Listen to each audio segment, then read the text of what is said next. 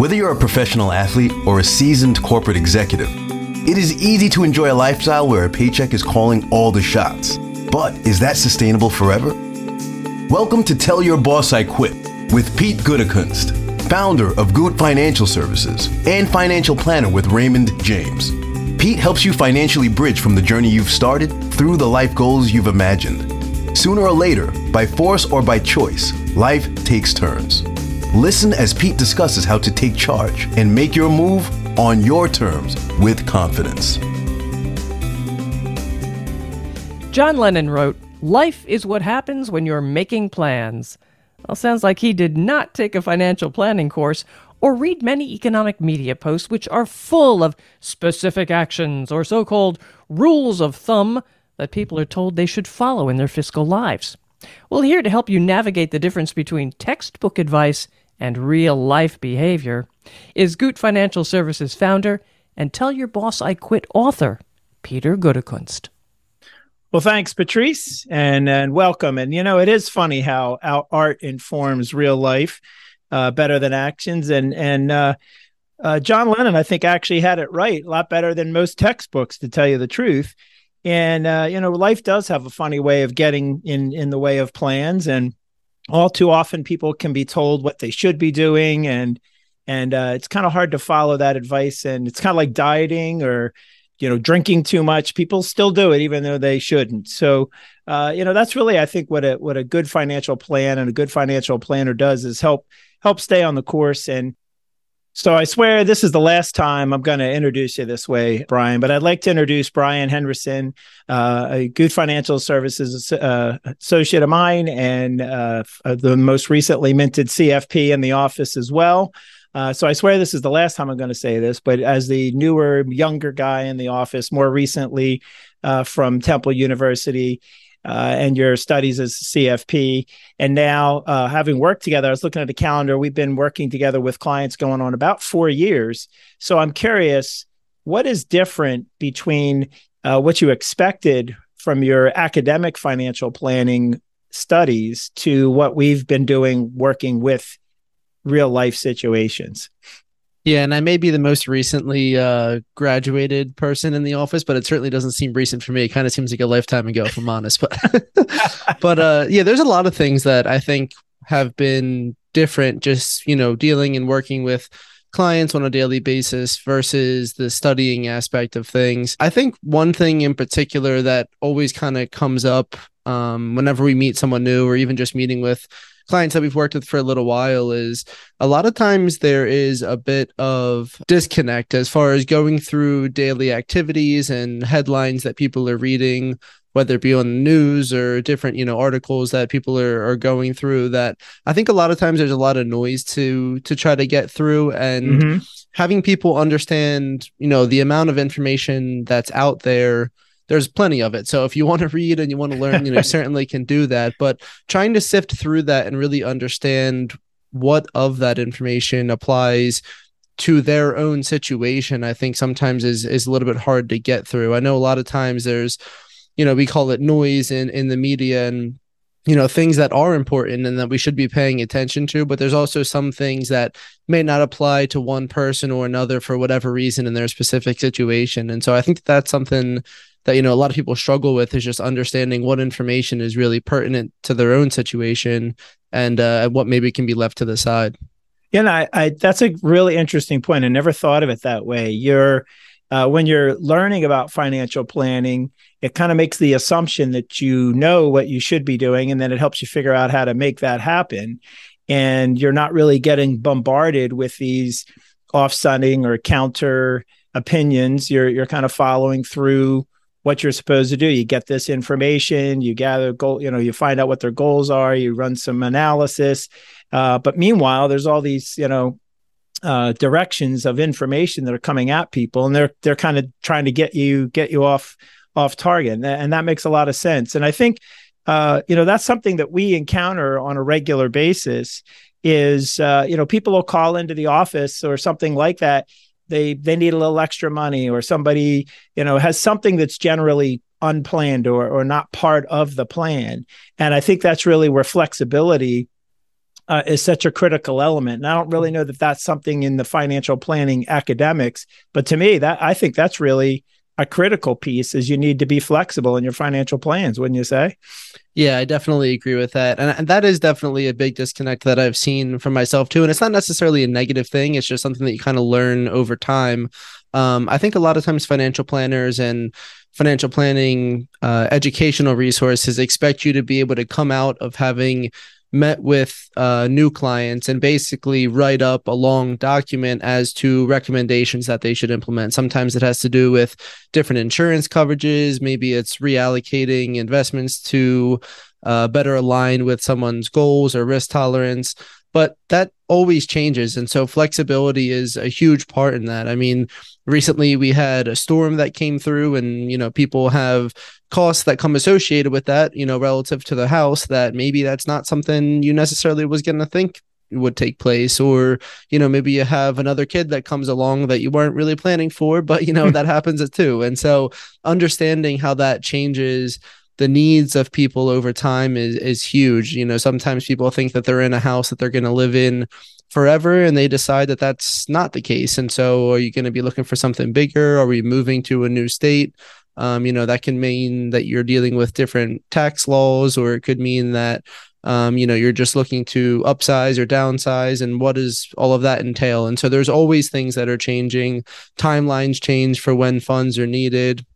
Different things pop up, along the way. And so flexibility is a huge aspect of what we're doing. And I think that's also why it's important to have a long-term relationship with your planner. Is they're going to understand you and your needs. And so when something like that does pop up, it may throw a wrench in what you thought you had going on before that, but it doesn't necessarily mean that the long-term plan has changed, but something in the short or the midterm may need to adjust. And so that's a huge aspect of planning, is the ongoing aspect of it.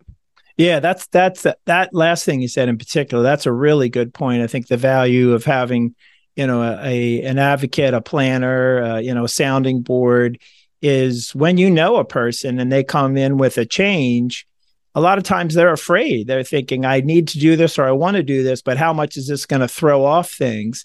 And we work with people, and we know how people have patterns. I always say that, right? People have patterns, and if you live a certain way, you tend to continue to live that certain way. So when that thing pops up, like you said, well, that's not your pattern. You're not one who just overspends and comes up with this sort of, one-off thing on a regular basis. So you can give them some comfort that it's okay. One, because you have done the calculations and verified it. But two, how they're going to behave going forward, or at least can, reaffirm that. I think that's an interesting point. That's, that is a big piece of it. And also, I think we tend not to do questionnaires. And I think I've shared this with you. I don't like to do questionnaires because it asks a person for their opinion about how they feel right now at the time that we ask the questionnaire. And so when something goes awry in the investment markets, for example, they might have said, "Oh, I'm perfectly fine with that." And then when it really happens, they're like, they kind of answer you differently. And what made me think of it, you were saying about having, a child or something like that.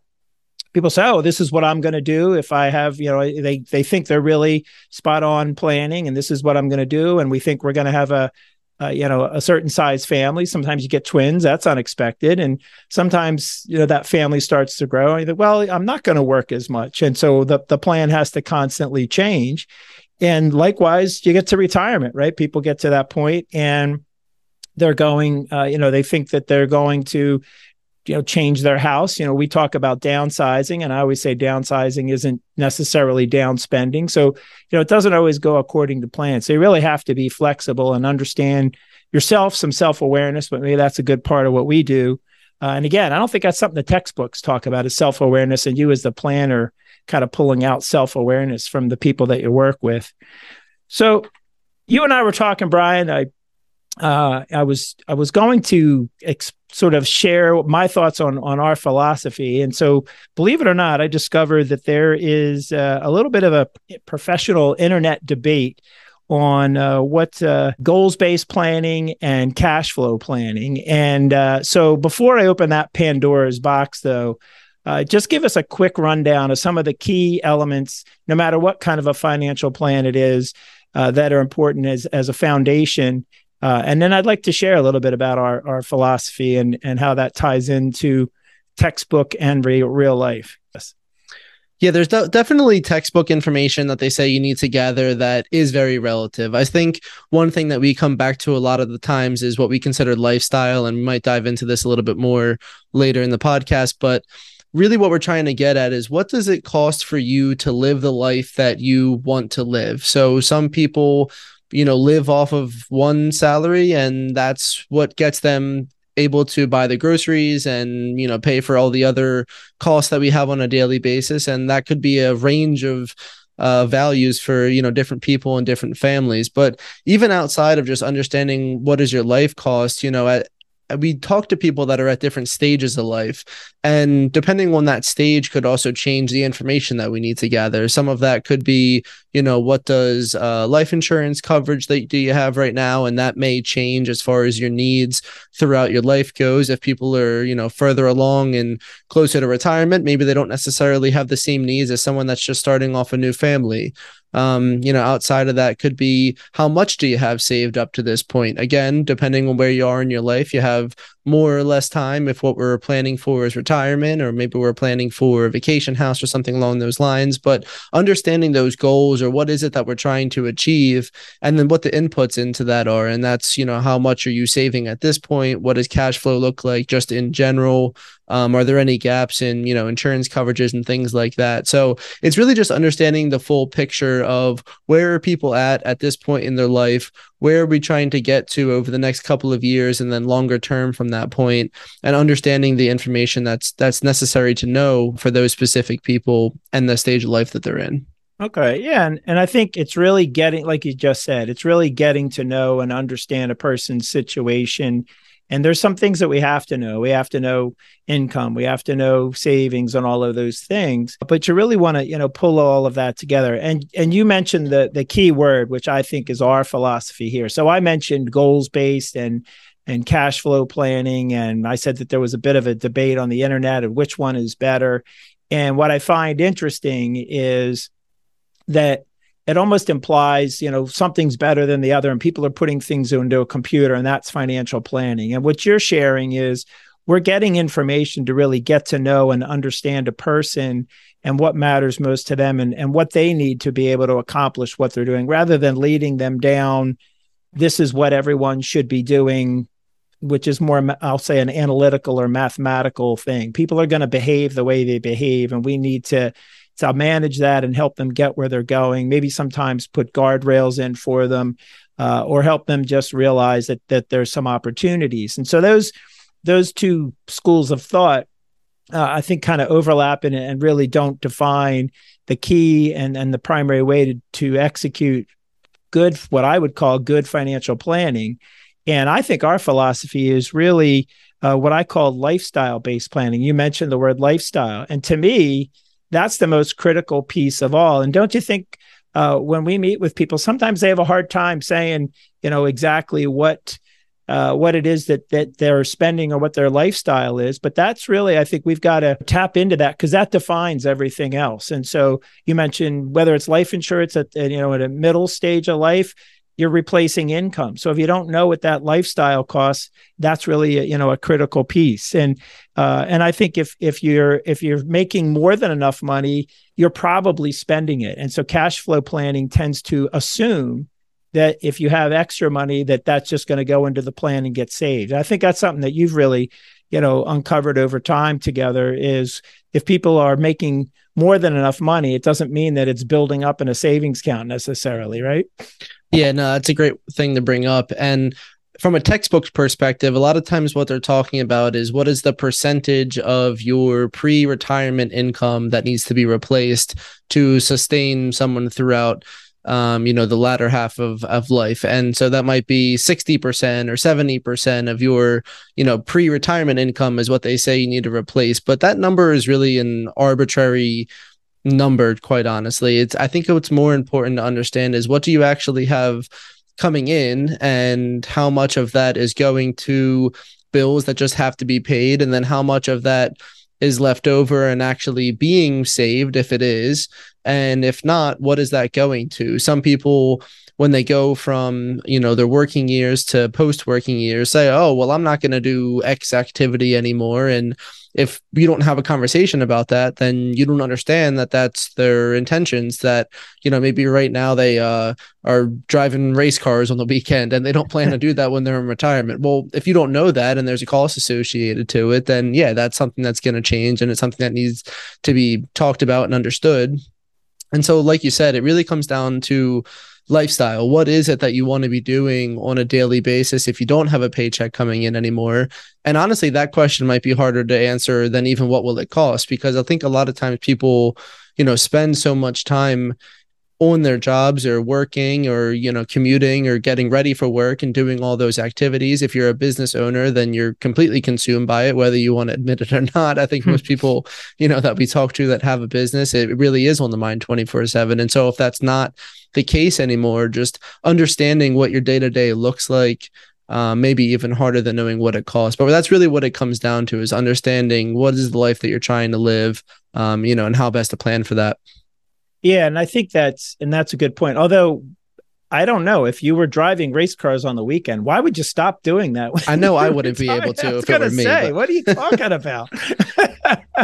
But that's a good point. You're living your lifestyle, and I really feel very strongly about this.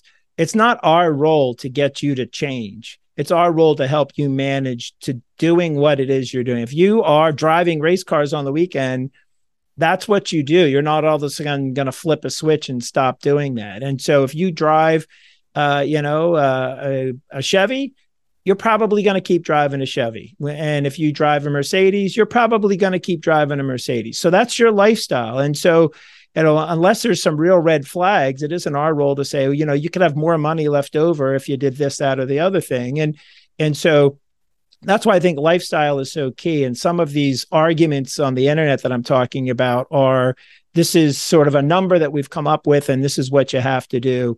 And that's not really what I think financial planning is. And that's really, I think, goes back to the original comment about life getting in the way of plans, is that you start out and you think you're going to do things a certain way, and you get to a certain point in life and it's not quite there, and you've got to constantly adjust and pivot and continue to monitor and measure that you're still getting to where you thought you were going. And to your point, where you're going might even change along the way. And that's what financial planning is. And so that's where John Lennon comes in to a good financial plan, is, there's a lot more of that in what we do, than just crunching the hard numbers. That's just the verification. That's the part. I think it's the conversation that we have around the math, around the calculations, or whether it's goal place or cash flow based, or however you're, coming at it from a financial planning. It's the conversations that you have with the people that we're working with. And I think that's really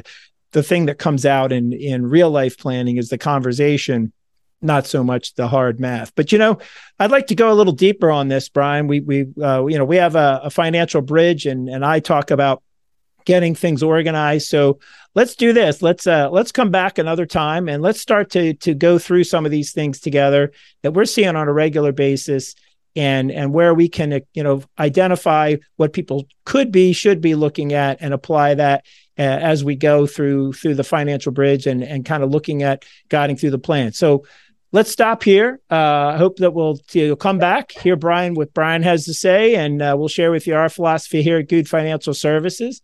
And if you're at that point where you're thinking about what's life going to be like after the paycheck, if you're thinking about, where am I at this stage of my financial plan, because things are different, like that, maybe you wouldn't think we'd get to this point, then that's really where you want to listen in for. So you can get our book, Tell Your Boss I Quit, at tellyourbossiquitbook.com. You can find out more about Good Financial Services at goodfinancial.com. And you can set up for an appointment there, or have a conversation with us, and we'll help you get started on your financial plan. And we'll try not to let life get too much in the way.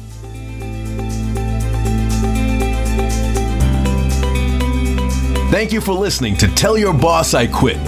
Click the follow button below to be notified when new episodes become available. To learn more about defining your financial purpose and how you can thrive, and not sacrifice your spending in retirement, download Tell Your Boss I Quit by Pete Goodekinst.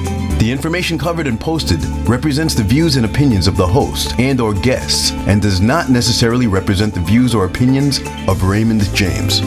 This content has been made available for informational and educational purposes only. The content is not intended to be a substitute for professional financial advice.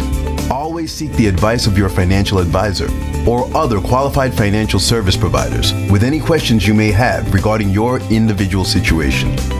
Securities are offered through Raymond James Financial Services, Inc., member FINRA, and SIPC. Investment advisory services offered through Raymond James Financial Services Advisors, Inc. Goot Financial Services is not a broker-dealer and is independent of Raymond James Financial Services.